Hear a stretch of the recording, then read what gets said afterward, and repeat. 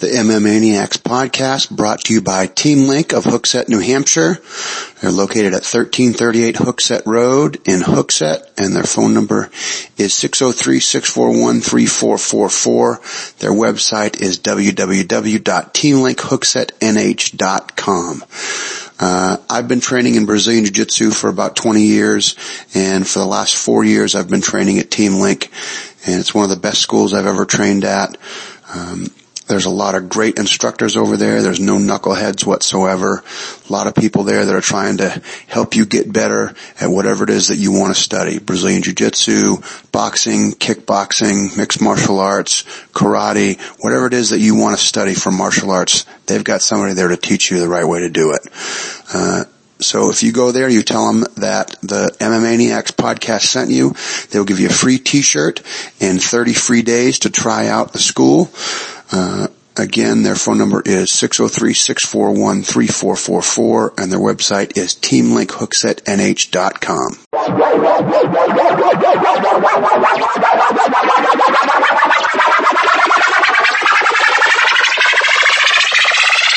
Shout out to the MMAniacs podcast.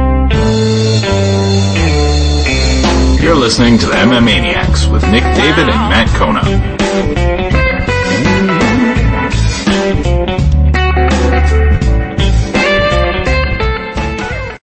All right, here we are, the MMAniacs, Nick David, Matt Kona, and shout out to Ireland. That's right. Oh, bring it full circle. All right, full octagon. Bring it full octagon. Or some it can be circles. Never go full octagon. So Matt was. I'm talking like I'm talking to some other person, so I'll talk to you like you're a human being in front of me. Welcome, listeners. Yeah. Thanks for giving us a shot. This is our first ever shot, first ever show. Well, hopefully, I know there's a lot of places to find information about MMA these days, and when I first started trying to get information, it was impossible. Yeah. You have to subscribe to news groups. It was very tough to get information when I first was trying to get inside stuff. Did he really break his hand that night? Who knows? Nobody knows. Nobody was reporting on it. ESPN didn't give a shit. Yeah. Nobody cared. Sports radio doesn't touch it. Yeah. Well, they didn't at all. Yeah. So there's a lot of places to get the information now. So hopefully people will find us interesting enough to want to get their information about mixed martial arts from us. So. And it's information, entertainment, opinions, everything about the whole world, UFC, Bellator, World Series of Fighting, CES, MMA, local stuff. You practice jiu-jitsu. Yeah. I do not. I may take some boxing classes. Oh, nice. We'll have some updates as the show goes along. Yeah. Do you have a place that you're thinking about going? Well, I live in South Boston in Andrew Square. There's a lot of places to box down there. Yeah, so there's some places to choose from. I haven't committed on a spot just yet. But I also have the option of I have a free month of the UFC gym. Oh yeah, I just saw that the other day. I drove by it when I was in Boston yesterday. Financial District, right? Yeah. There used to be one. It used to be down by North Station. I knew exactly where it was. I'm not totally sure where the new one is, so I should probably locate it before I try to cash in my trial membership. But I'm sure your phone will take you there. Yeah. It'll get you there. Yeah. But we have the technology in the palm of our hand. It's more technology than got the first, the first rocket to the moon. So I can't believe people crossed oceans without a phone. I don't know. Right. Why would you do that?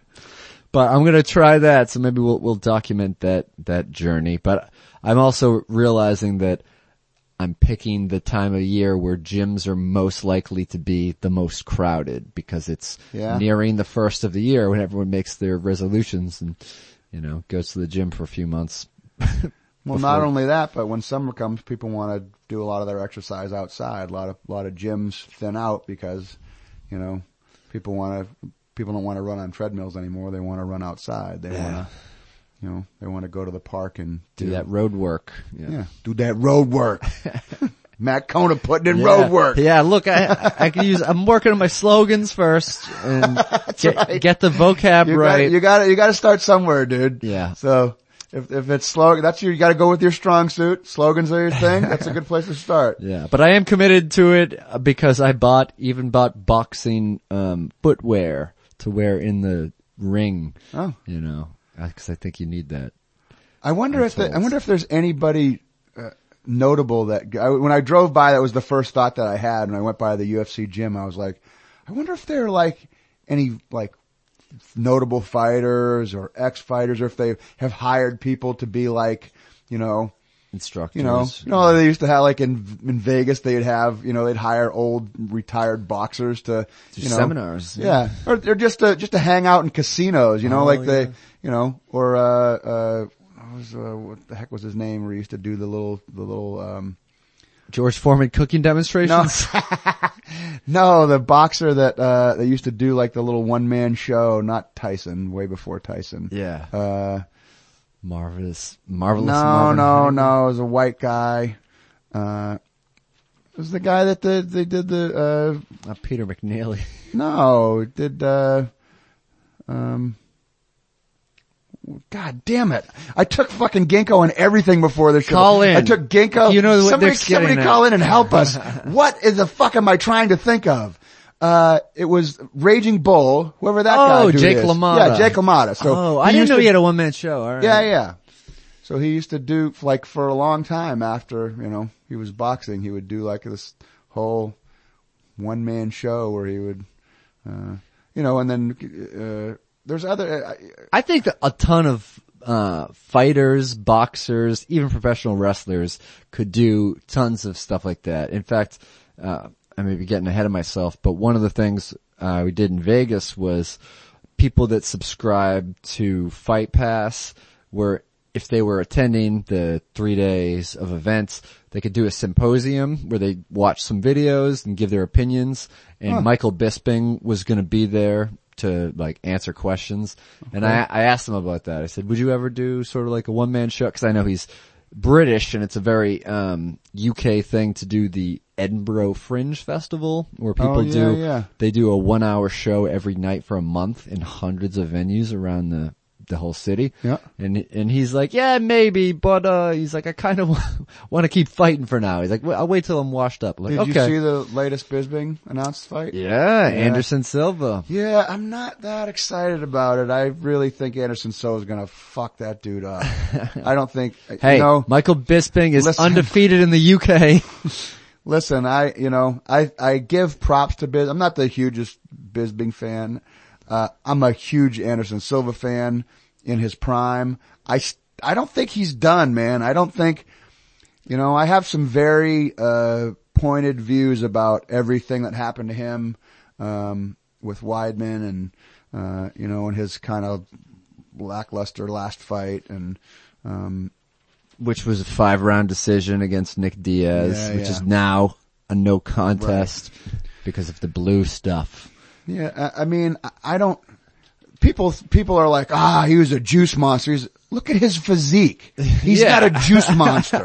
Right. He's not juice monster. Yeah. He might have been, I think it's what it was. What it was. He's trying to help his body heal as fast as it could from his, recovery. From his leg being shattered into a million pieces. And, he's just trying to get back on track and, who knows what? I'm not trying to minimize what he did. He did whatever he did, but it's not a juice monster. No, if you just look at photo. He's not Alistair Overeem, Did you ever see Alistair Overeem in Pride when he fought, Chuck Liddell? Yeah, different looking person.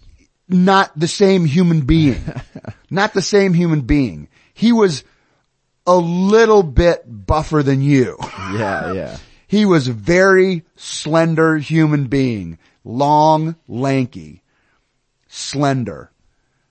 And now he's like, he looks better now that he has to be off it. Mm-hmm. His last fight against Dos Santos, his physique looked like he was not as, his pecs weren't all, Yeah. I remember when he destroyed Brock Lesnar because before I started following MMA that closely, I just saw few matches, but I remember him sticking out to me like, oh. Yeah. He just beat Brock Lesnar. That's a pretty big dude. Yeah. But Well, he was a monster then when he fought Brock Lesnar. He was peak juiceness. Yeah. He was peak juiciosity. Yeah, but the You know? UFC uses USADA now, so that's a Right. whole Olympic level drug testing. They have So- the highest caliber drug testing out of any sports organization on the planet. Yeah. They're more rigorous than anybody using USADA. So people aren't you're gonna slowly have to weed it through. And I don't, you and I talked a little bit about this, the unfortunate, the one fighting, the fighter that. The weight cutting. Yeah, the weight incident. cutting dude, the Asian fighter that lost his life because of weight cutting. And I don't know if you read there's an article where their whole, They've changed. the whole their, paradigm of it is people are fighting now at their peak, at their walk around weight. You fight at your walk around weight. And my hope is that that's what eventually happens in all of mixed martial arts. Mm-hmm. Because then you get the true, who's the best fighter at 180 pounds? Not who's the best fighter that walks around at 210, but can make 180. Right. At 85, at 185 pounds. Yeah, right. For an hour. Right. Yeah. Just the pinnacle peak point of made it to 185, now force myself to gain that 30 pounds back in a day. Yeah, it's scary. It's just not, you saw the last McGregor fight. Mm-hmm. Good Lord. Those weigh-ins, you were there. I was there. You were in at person. the weigh-ins. Yeah, you see just how gaunt a body can look. He looks like a skeleton. Yeah. And the next day, he looks like he always looks. So he's packing on 20 pounds, and in a frame that big, 20 pounds is a lot. Yeah. 20 pounds, I'm 270, 280 pounds, whatever, fluctuating. If I lose 20 pounds, you're not going to notice. If you lose 20 pounds on a 160, 170 pound person, that's a lot of weight. Yeah. That's a lot of weight on a 160, 170 pound person. So he looked brutal that last weight cut, Not that he couldn't, he could change his whole lifestyle and his whole, how he ate and how he worked out and lose a lot of muscle mass and could live at that, at that weight class. But he's a natural 155er. He probably walks around at 175, Yeah, he could lose some muscle mass because as we know by now, precision beats power. That's right. Good Lord. Timing beats speed. Have you seen there's a clip of, there's a side-by-side clip of backstage where he's warming up and then the fight and he's doing the exact same thing in both of them. Like he prepared exactly for what Aldo did. The opening sequence, Yeah. I mean, he said what he was going to do. He practiced what he was going to do. He prepared and he did it exactly what he was going to do. There's never been, I'm not a bandwagon guy. I'm not a giant, I really respect McGregor. I think he's a great fighter, but I really respect his game. Mm-hmm. I really respect his mental game. I really respect next level. It's not like anything else on the planet, and he believes it so much that it comes true. That's the thing. I know. It's like that. It's like the Secret, that movie, The Secret. Yeah. You believe it will come true, it will come true, and he just does it, and it happens. Exactly, but it's crazy. First he was just predicting knockouts, and then he would say, knockout what round? And he got the rounds with Poirier. He got the round with Seaver, with Mendez. And he even said it in so many interviews.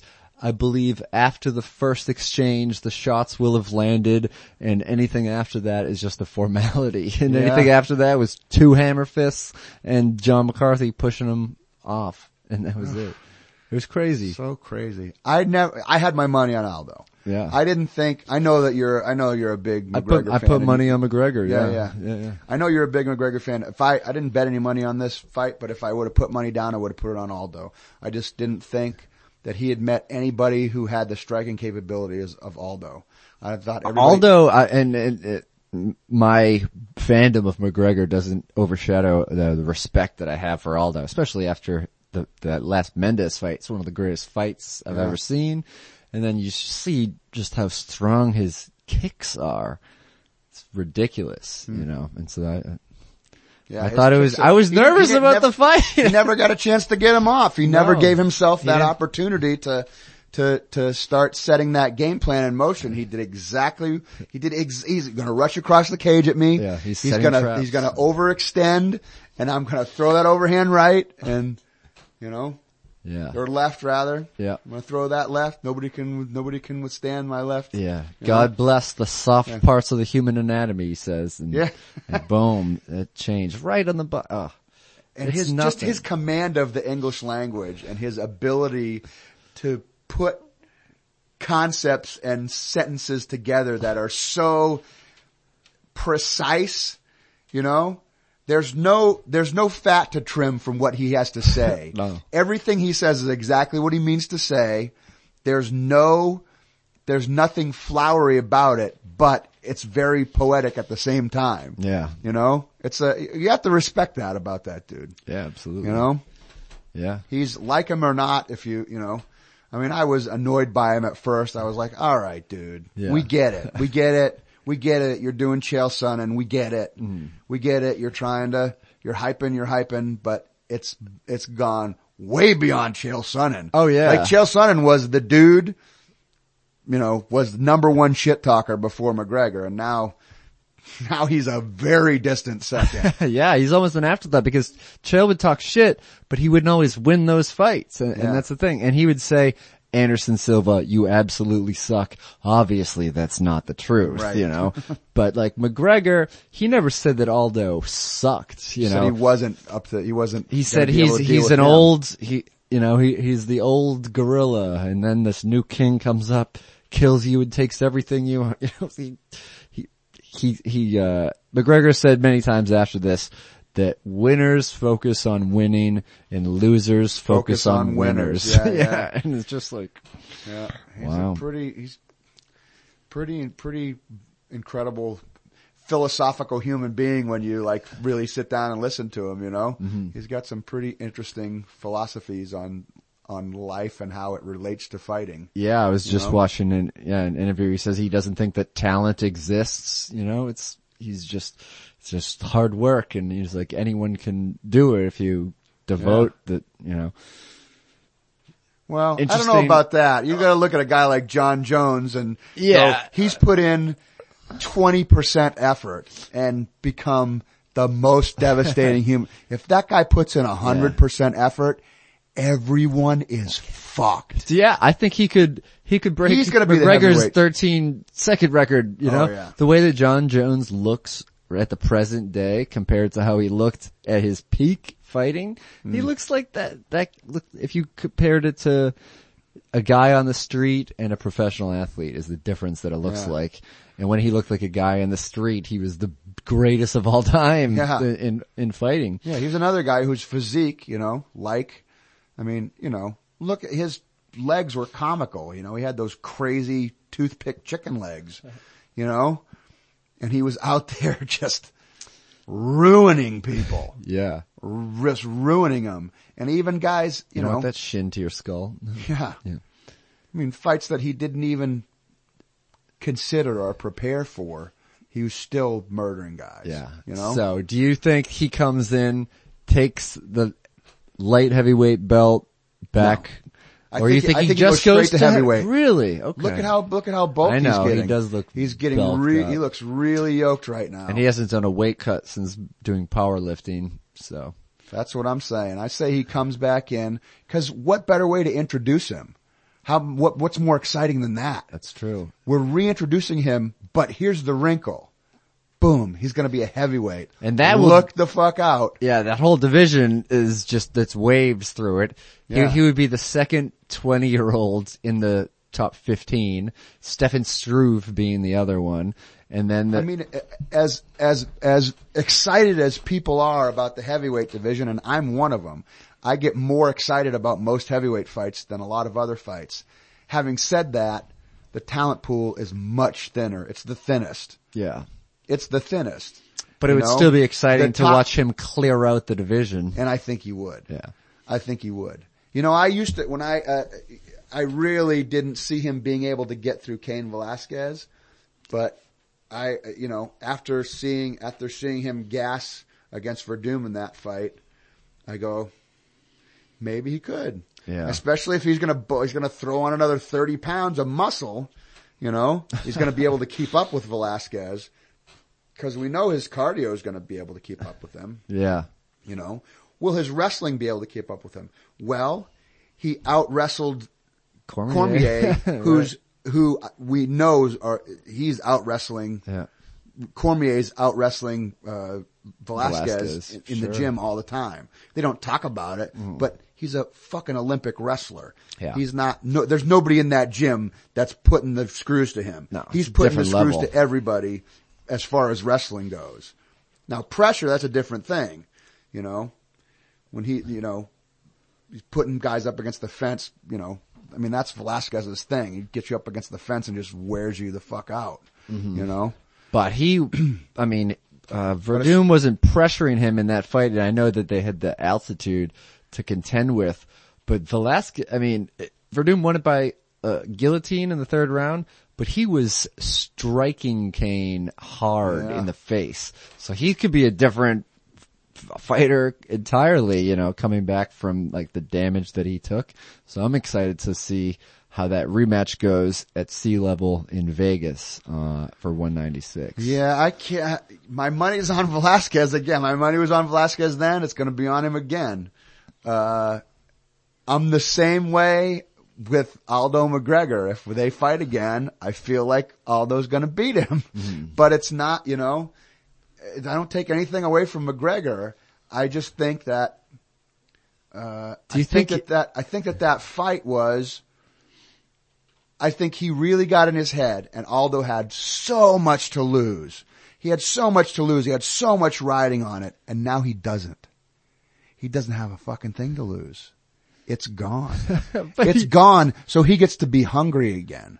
And he gets to just focus on doing what he does best. Yeah. And I think an Aldo with his mind straight is a better, crisper striker than McGregor is. And it's, I think it's closer than a lot of people think. It's like, that was 1 out of 100 times that he would beat Aldo. I don't think it's that. I think it's 3 out of 10 or, 4 out of 10 times that he would, I think it's a little closer than that, but I think if they fought a number of times that Aldo would win more often. So than McGregor if I think the highest number of times that they could possibly fight, and of course that's a big emphasis on possibly, and some of those fights may now take place in the lightweight division even. But do you think if there was a trilogy that Aldo will win 2 straight? It would, that depends on, is it an immediate trilogy? Well, that's what does Aldo get 2 or 3 fights under his belt to get his confidence back up after he beats McGregor? That was going to be my original question, because when you said he has nothing to lose now, I think that there's the same amount, if not more pressure on him if they did an immediate rematch than if Aldo went and fought Max Holloway next, for example. Because I think the immediate rematch, you're dealing with a lot of that same pressure from the first fight, but you're also dealing with, you need to show that was a fluke, you need to put that behind you, because otherwise, but if you put him up against Max Holloway, who's not going to be talking shit the whole time, they're not going to do an 8-country press tour with him to promote it. Right. Then he can sort of, how Aldo got his groove back, they can rebuild him, and he can, learn different shit. But, I don't know. Because let me ask you this. What do you think McGregor's next fight is, and what do you think it should be? Do you think it's the same thing? Well, I think that it's too good what he said at the press conference for 194 when he said that his plan is for his next fight to be for that lightweight championship. And that's my first pick for a fight too, him and Dos Anjos, because it's crazy. I mean, he totally acknowledged that, if Frankie can put on a big performance against Mendez, he'd like to answer that question. But being a 2-division champion, to have consecutive matchups for different championship belts, to me is extremely intriguing. It's the first time ever. First time ever. And there's beef, there's dislike between Dos Anjos and McGregor. If you watch that Go Big press conference, Red Panty Night. Yeah. That was all well, about. And not to mention the fact that the Brazilians already hate him. Oh yeah. So they get to stoke that fire. I agree with you 100%. Let me say that. I think that's the fight that should happen. Yeah. That's the huge money fight. I think that's a bigger fight than You don't want to risk than not being Edgar. able to do that. You don't want to risk not being able to do that. And you don't want to give Edgar that they don't want to give Edgar that title of being the first guy to be the 2-division, because he was he was not a lightweight at the same time, champion. but he gets to say, I was 2-division champion, just like, Couture. Couture. Right. Yeah. BJ Penn. BJ Penn. Yep. So, that's the one that I want to see. that's the one that I think should have. That's the one that makes the most sense. I feel really bad for Frankie Edberg because It's just shit luck. It's just total shit luck, man. I think he deserves it. I 100% think he deserves it. Oh, but definitely. I think he deserves it as his next fight. I think I know he believes it 100%. He says that he wants his next fight to be Conor McGregor. Yeah. And I think he deserves that, but it's the money fight is that fight. There's so much it answers so many questions. Yeah. And then, would he stay at 155? Would he defend both belts in the same year? He said that he would move down to the featherweight while a lightweight title contender comes, which that would be amazing. Oh yeah. That would be an amazing thing to see. If he could do that, I mean, the Fertitas are, you probably read the article, Lorenzo Fertitta said that McGregor's gonna be the UFC's first 100 millionaire. Yeah.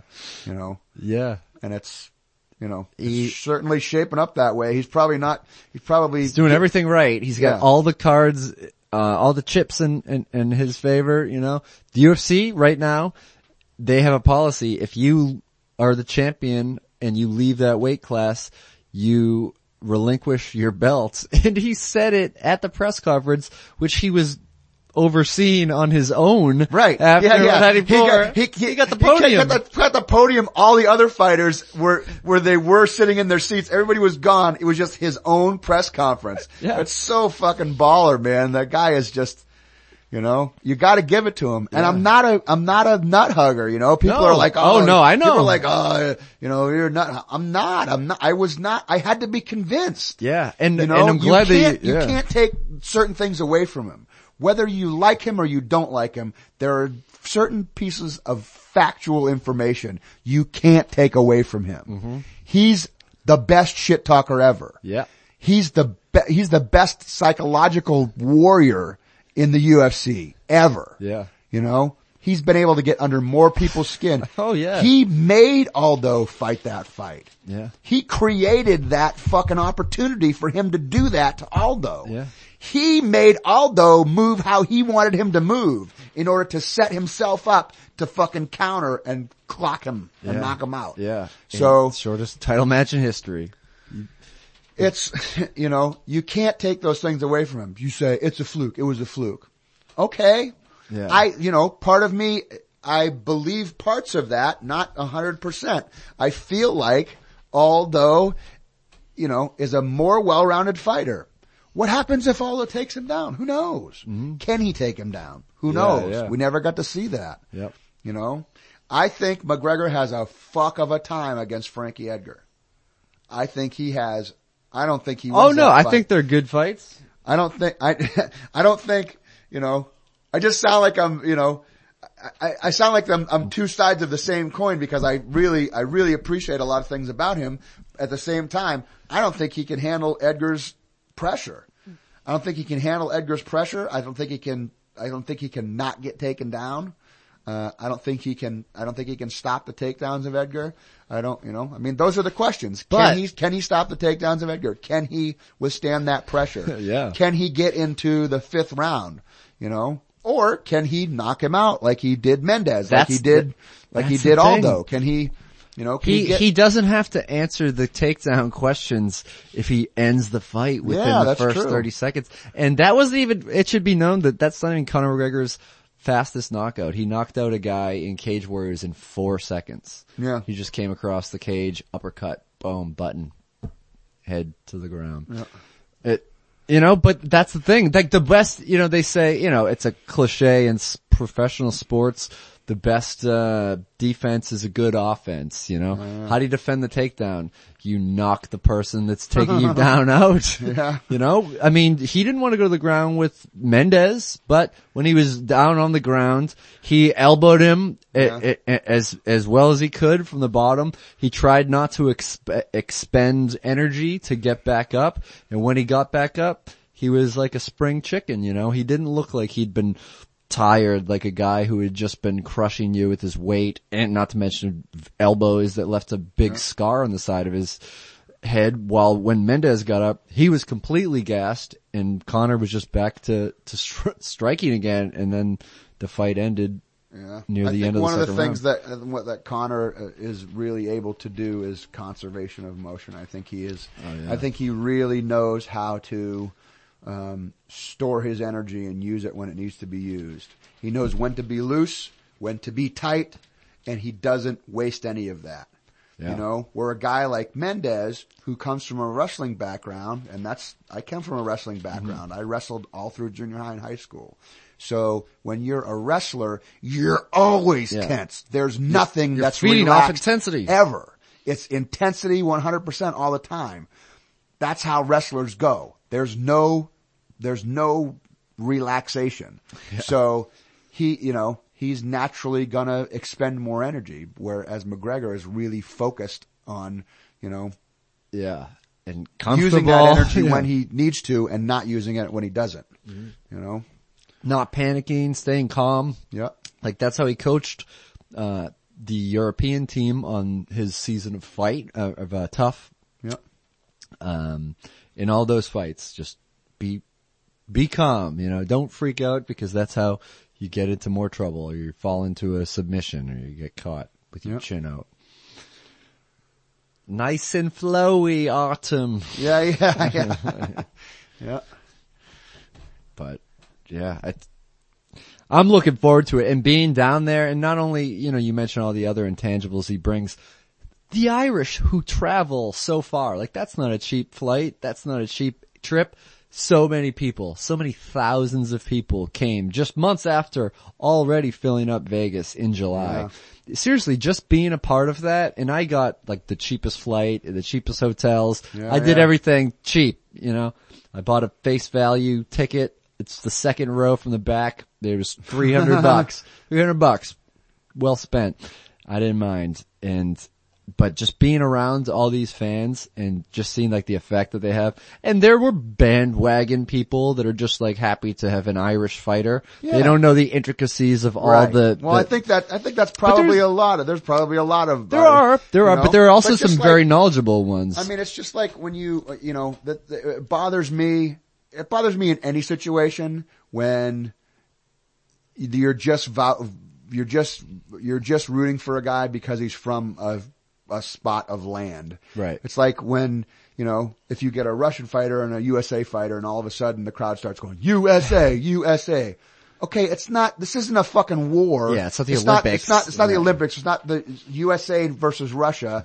It's, Oleg Taktarov versus Dan Severn. It's, it's whatever the fight is. It's these two human beings. If you want to root for Severn, say his fucking name. Right. You don't even know his name. You just know he's from a country that I am associated with. Yeah. So it's the same thing when you go to Brazil. It's the same thing when you go to Ireland. Everybody's rooting for the guys that are from their country, whether they don't know fuck all about them. Right. Yeah, yeah. Because it's like, I'm an avid fight watcher. I've been watching since UFC 2. Yeah. I rented UFC 2 at a video store and I watched UFC 3 on pay-per-view. Mm-hmm. And I've watched 95% of all pay-per-views that have ever happened.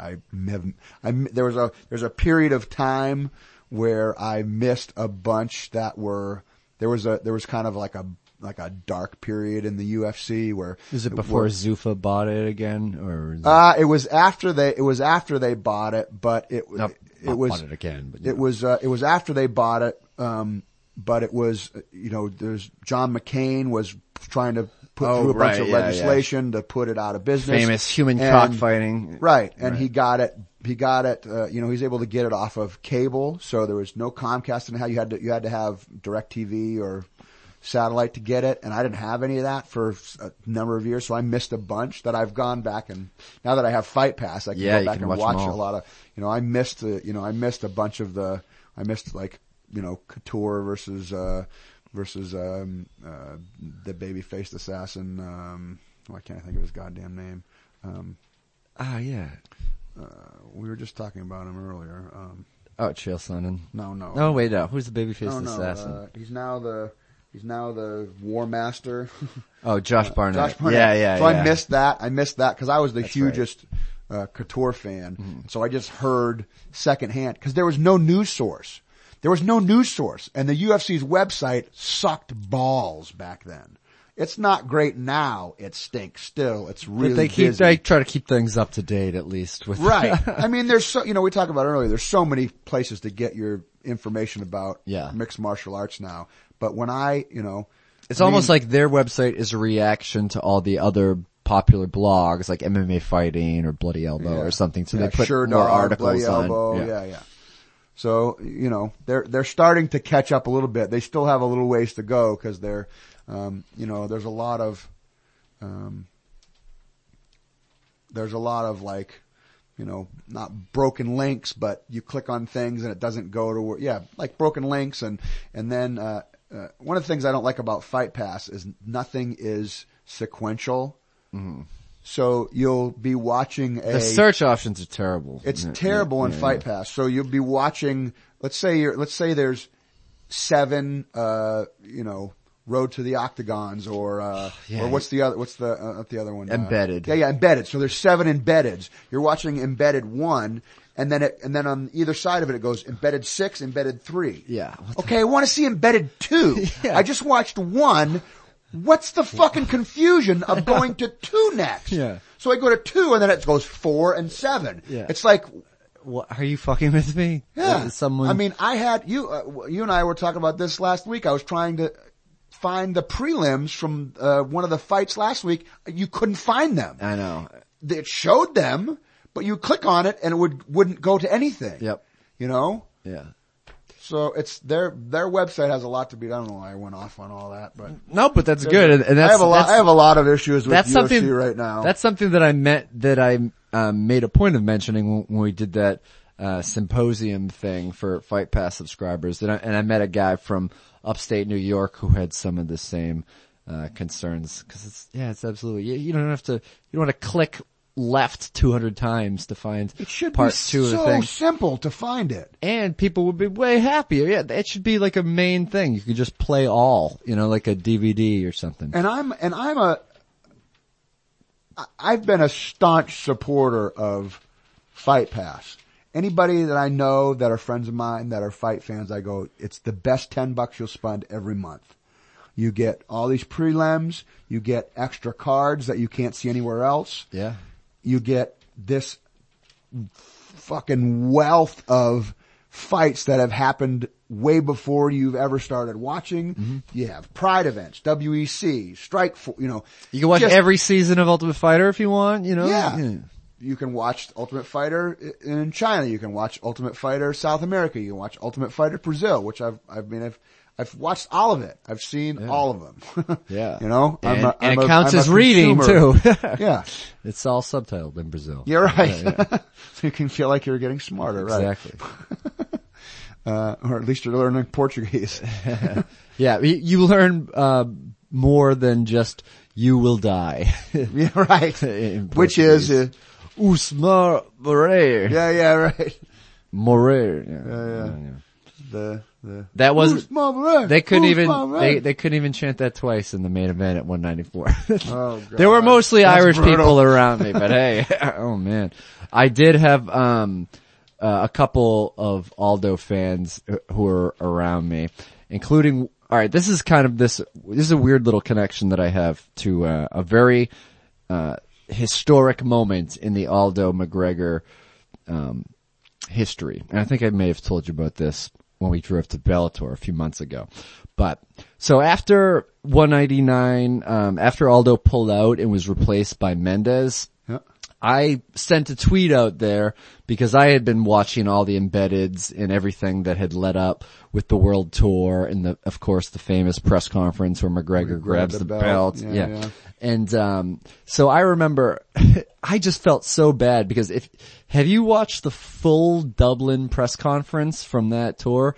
Is that the one where he's shitting all over Cowboy Cerrone? No, that's the Go Big one from Vegas. Right, the Go Big. Right. But the Dublin one, it was the one where he grabbed the belt, but the full press conference is an hour long and they're just taking questions from the crowd. There's very little press there. So people would be like, question for Jose Aldo. What are you gonna do after Connor rips your fucking head off? You piece of shit. And then the translator would have to translate it. And it just, every time I would look at the translator's face, he was just like, I can't fucking believe this. I have to say this to the champion.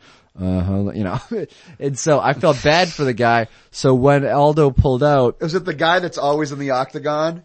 No, it wasn't that guy. It was a. I know. Are you talking about the older guy or like the geeky looking guy? No, the geeky looking guy. I remember him trying to see him translate for Aldo afterwards, and it was like that was awkward. That was really painful. Oh. It was like you could see he was heartbroken. I know that dude was you know.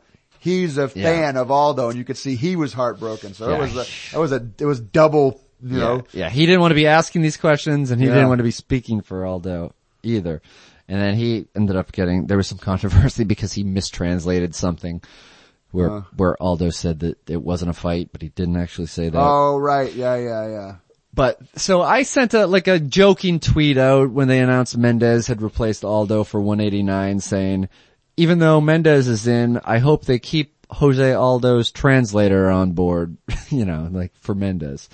And then a week later, I get a tweet response out of nowhere from a name that I don't recognize, and it just said like, no can do to that status. And I was like, what the fuck? It was the translator. It was Aldo's translator, who it turns out is a fighter now signed to the World Series of Fighting named Saul Almeida, who trained with Aldo in Boston. So when they came to Boston on the trip, on the press tour, Aldo and him trained at a gym together and they got along, so he brought him as the translator for the rest of the press tour. Oh. And in Ireland that day, so right, leading up to the very famous moment where McGregor reaches for the title, Aldo is trying to be a little bit more on the offensive, trying to do what McGregor did to him, which is punk him in his own country. Yeah.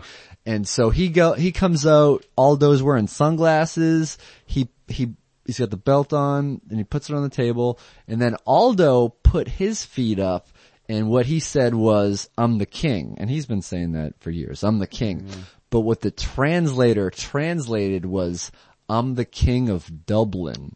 And as soon as he said that, McGregor got up and grabbed the belt and he goes, you're looking at the fucking king. You know, he's like, I'm the king of Dublin. So the translator, thinking that he was helping Aldo with his shit talk, instead incited maybe the most iconic image of that whole press tour to happen. And Aldo immediately lost his cool when such a bummer, man, because the fucking move right there, this is the move, right? I've thought about this 1,000 times. I don't know why that moment sticks in my brain so much, but I've like a watershed I've really moment. thought about it a lot. Because I go, the move there is, yeah, go ahead, take it. That's going to be the only time you get it. Take it. Hang on to it. Enjoy it. That's the only time you're going to be able to touch it.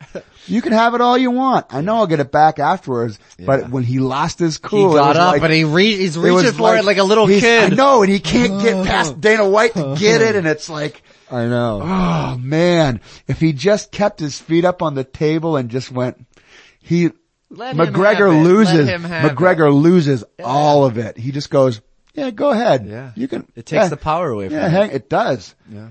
But when he got up and lost his cool, it was such a, Yeah.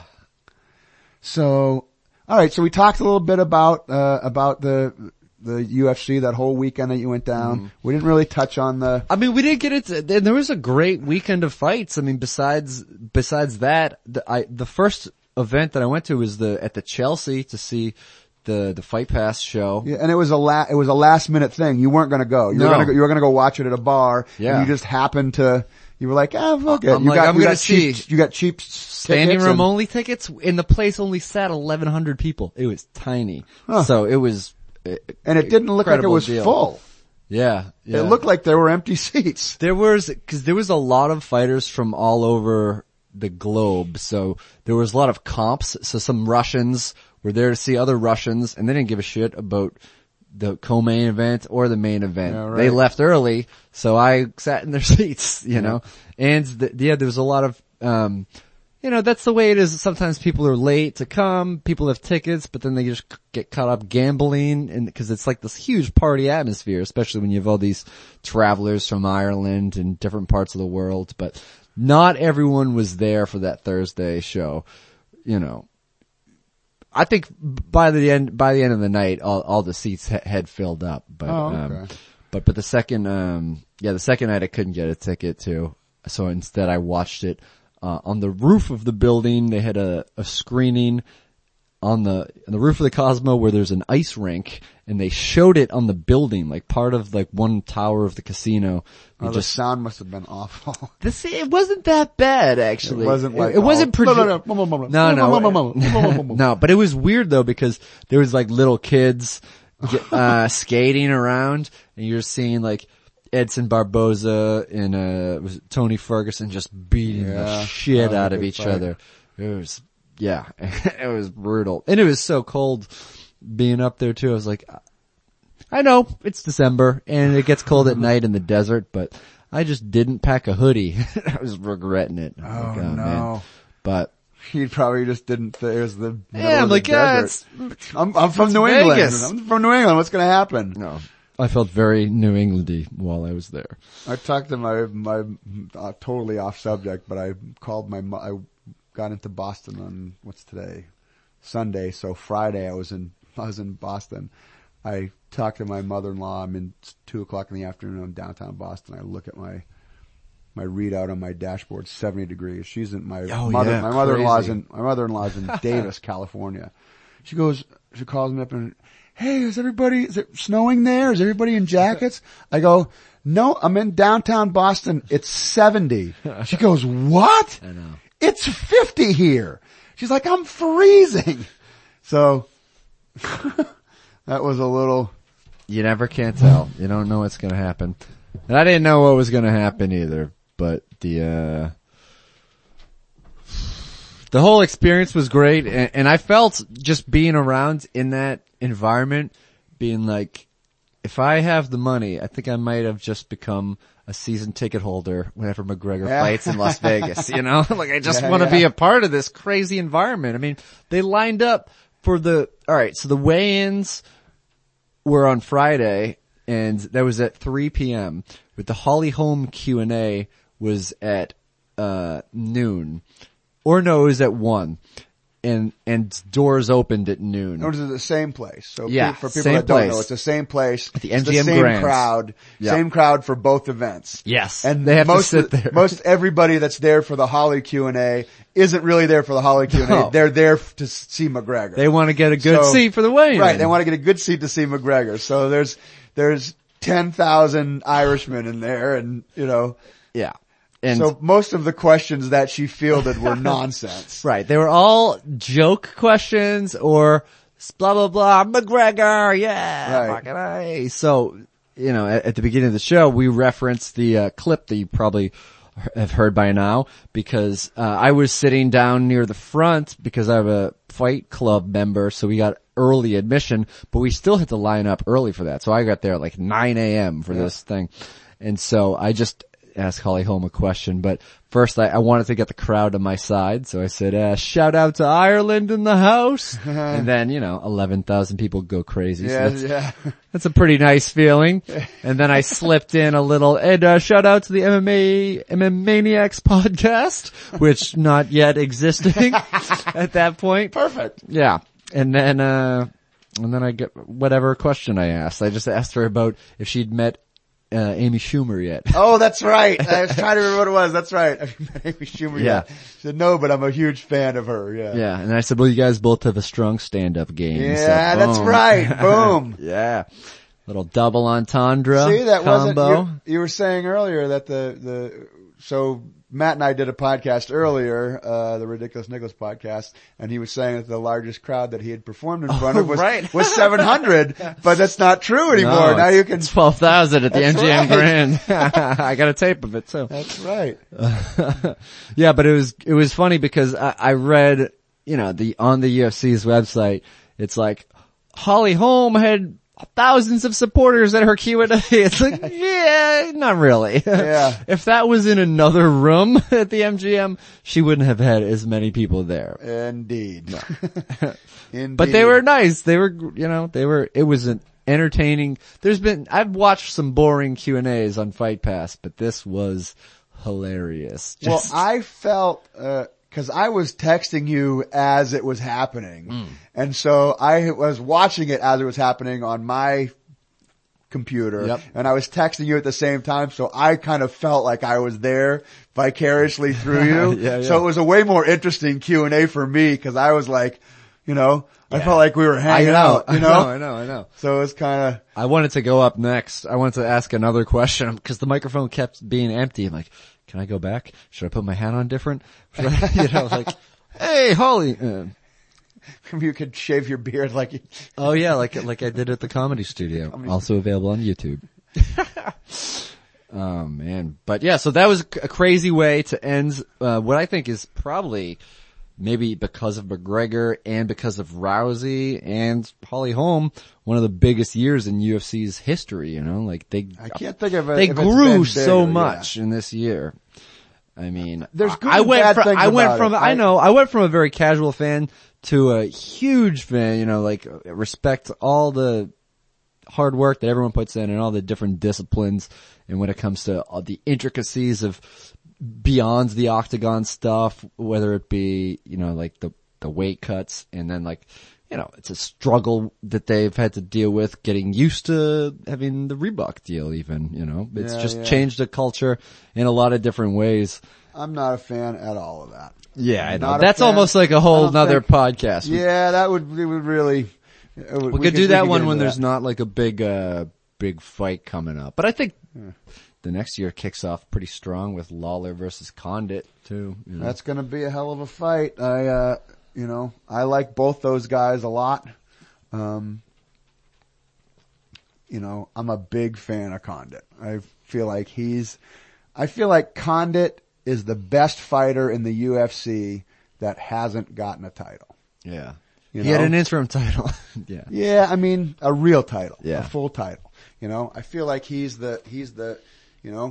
like what Kenny Florian was when Kenny Florian was fighting, I think when Kenny Florian was fighting, he was the best guy that never got a title. Yeah. He was the best second ran ever in the UFC, and he fought for 3 times, Yeah. you know? Fought in so many different weight classes. Yeah. Yeah.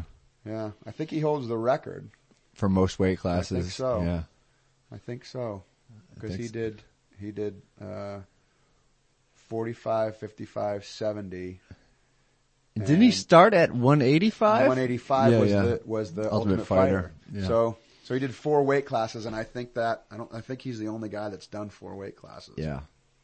So, and then that was his last fight, was 45 against Aldo. Yeah. Which was a really good fight. Yeah. That was a great fight. He had a lot of good pressure on Aldo. Mm-hmm. You know. I went out He says that's the hardest he's ever been hit, in the most pain for months after. He said he couldn't feel parts of his shin, like he would touch it every day until it came back. And that's crazy. Yeah. I knew Kenny before he ever fought an MMA fight. Really? Yeah, I trained with he and his brother under Roberto Maia, who's the guy that started Boston Brazilian Jiu-Jitsu, and then Pat Barbieri, who was one of Roberto's main black belts. But it was Kenny and Keith, Kenny's brother, who trained me to take my blue belt test. Oh wow! So they were the hands-on guys I used to train with them every week. I used to drive down every week for 2 years, every Tuesday and Thursday. I went down and trained with those guys down in Watertown. And I remember I didn't go to his first MMA fight, but I remember the day that they came in with the tape, and there was a little TV. This was pre-flat screens. Yeah. And there was a little wheel it in. Yeah. There was a TV up on the like wall. It was mounted up there, and there was a little VCR underneath it, and they put the tape in, and we watched his first MMA fight, and it was that's cool. And Kenny is great broadcaster, and the Anakin Florian podcast I enjoy quite a bit as well. He's really carved out a really good niche for himself. It still hurts me that he doesn't fight anymore, but your body can only take so much. I've seen a couple of times on like the pre-fight shows, or what's the one, the UFC Tonight. Yeah, UFC Tonight, when he was talking with DC about, I've heard him, well, if there was, if the money was right, was right, he might come out of, Yeah. But I know his neck's really messed up. I know he's got a really funky neck, but I forget what the point of me bragging about knowing Kenny Florian was. Yeah. It Ken flow just comes up. You just go with the Ken flow. Go with the flow. Right. But, I flew out to. we're talking about weight classes. I flew out to Philly to watch him fight BJ Penn. Wow. Yeah. Oh man. Yeah, I flew to BJ Penn, another guy, many weight classes too. Yep. I mean, two champion, but I think he's fought in at least 3. Yeah. He fought. He might be the same, because he fought heavyweight. Really? Wow. Yeah. I don't know if he was heavyweight, but he fought in a heavyweight division. Yeah. So I don't know if it was way back when the rules were a little bit. When it was a little bit more freak show. Yeah, a little more freak show and a little less, sport. Regulated by a state's athletic department. Yeah. I mean, there's part of me that misses that stuff, because the discovery, that was the most intense part of watching MMA in its early years, was discovering what things worked. Yeah. And I already knew as a wrestler that I could beat almost anybody if they didn't have any wrestling experience. Yeah, because you have tools that they didn't have. If you don't knock me out as I'm shooting in on you, as soon as I get on top of you, you're screwed. Yeah, you're not getting up. Because you're not going to get up, because having that wrestling. So I knew that wrestling was like the pinnacle of martial arts. Mm-hmm. But watching it, seeing it against a straight wrestler like Dan Severn, against a straight Brazilian Jiu-Jitsu guy like Royce Gracie, against a straight boxer like Art Zimmerman, against a straight Kempo guy like Keith Hackney, against it was really the formative years of the UFC were really exciting in that respect. Yeah, and then discipline I really versus loved discipline. I really loved the tournament format, because I was, being a competitor in, wrestling. It's all bracketed events, so it's the same format. It's a tournament format. It's the best guys on top after beating it's, the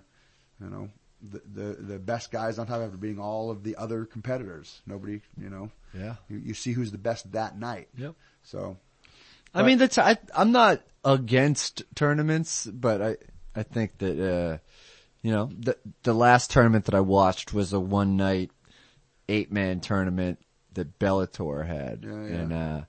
And that was interesting, but it was also interesting because things happen, King Mo qualified to be in the finals. Yeah, that was a but crazy he night. hurt himself. Yeah. So someone that had fought in the prelims that weren't even on TV took his spot in the finals. And, it's exciting, but, it's taxing on the fighter. Yeah. For sure. And it might. I don't know. They probably. It has to be 2 rounds. They couldn't get that done in Vegas, I don't think. Yeah, I don't know. They have to do it so the first fight is 2 rounds, only 2 rounds, and the second round is 3 rounds because you can't fight more. Like they won't sanction it if you're fighting more than 5 rounds in a night. So that's essentially how they delineate it. But yeah, that's the one that Phil Davis won in his Bellator debut. Yeah, looking phenomenal. Which is like both good and bad for Bellator because it's like, do you want him to make it look easy against like the best guys? Right, the best that you guys have? Yeah. Yeah. I mean, I think Phil Davis is a whole step above everybody that's over at Bellator. He's world class. I mean, he was world class in the UFC. Yeah. And he just had some tough luck, and it's hard to get that spot back. Yeah. Well, listen. Let's wrap up this is our first one. Yep.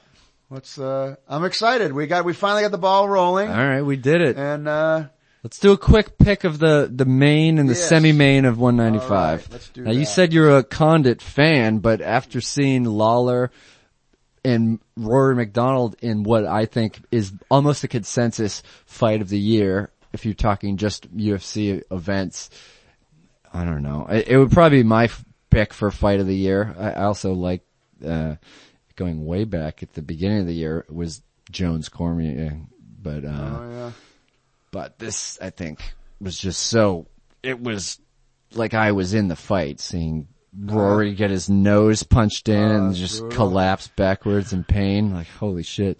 And then his attitude after the fight, he was just so happy to have been in that fight. Know.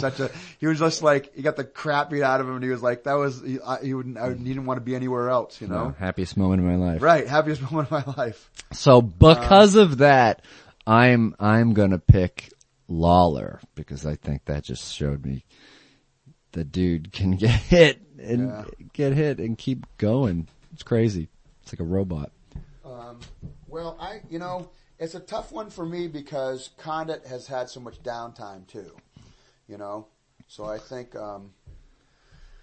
it's a tough one. I mean, my heart I really would like to see Condit win it, but man, I don't.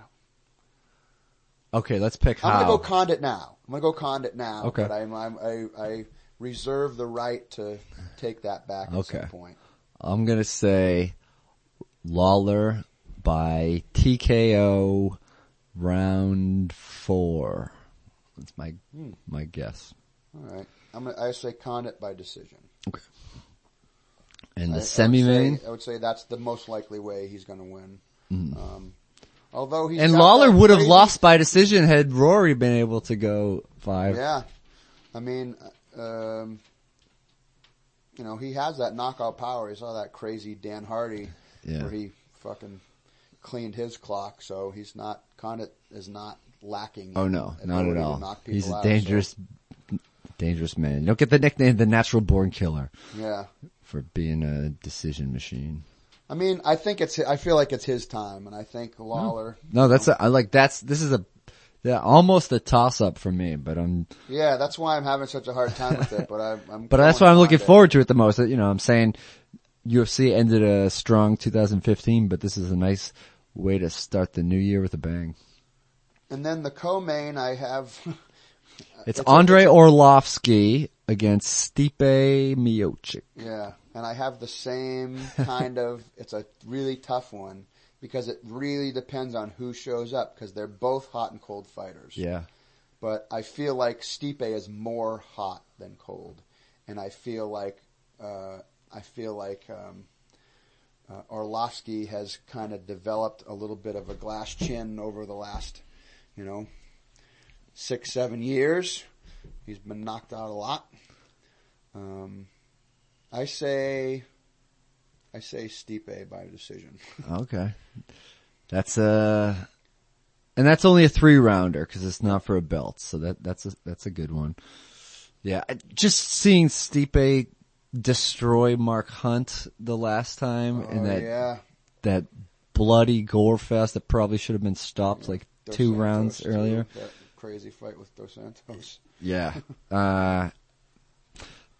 But I almost think for the podcast I have to go with Arlovsky just so we have some opposition. So, do you know I was at Andre Arlovsky's first UFC fight? Really? Yeah.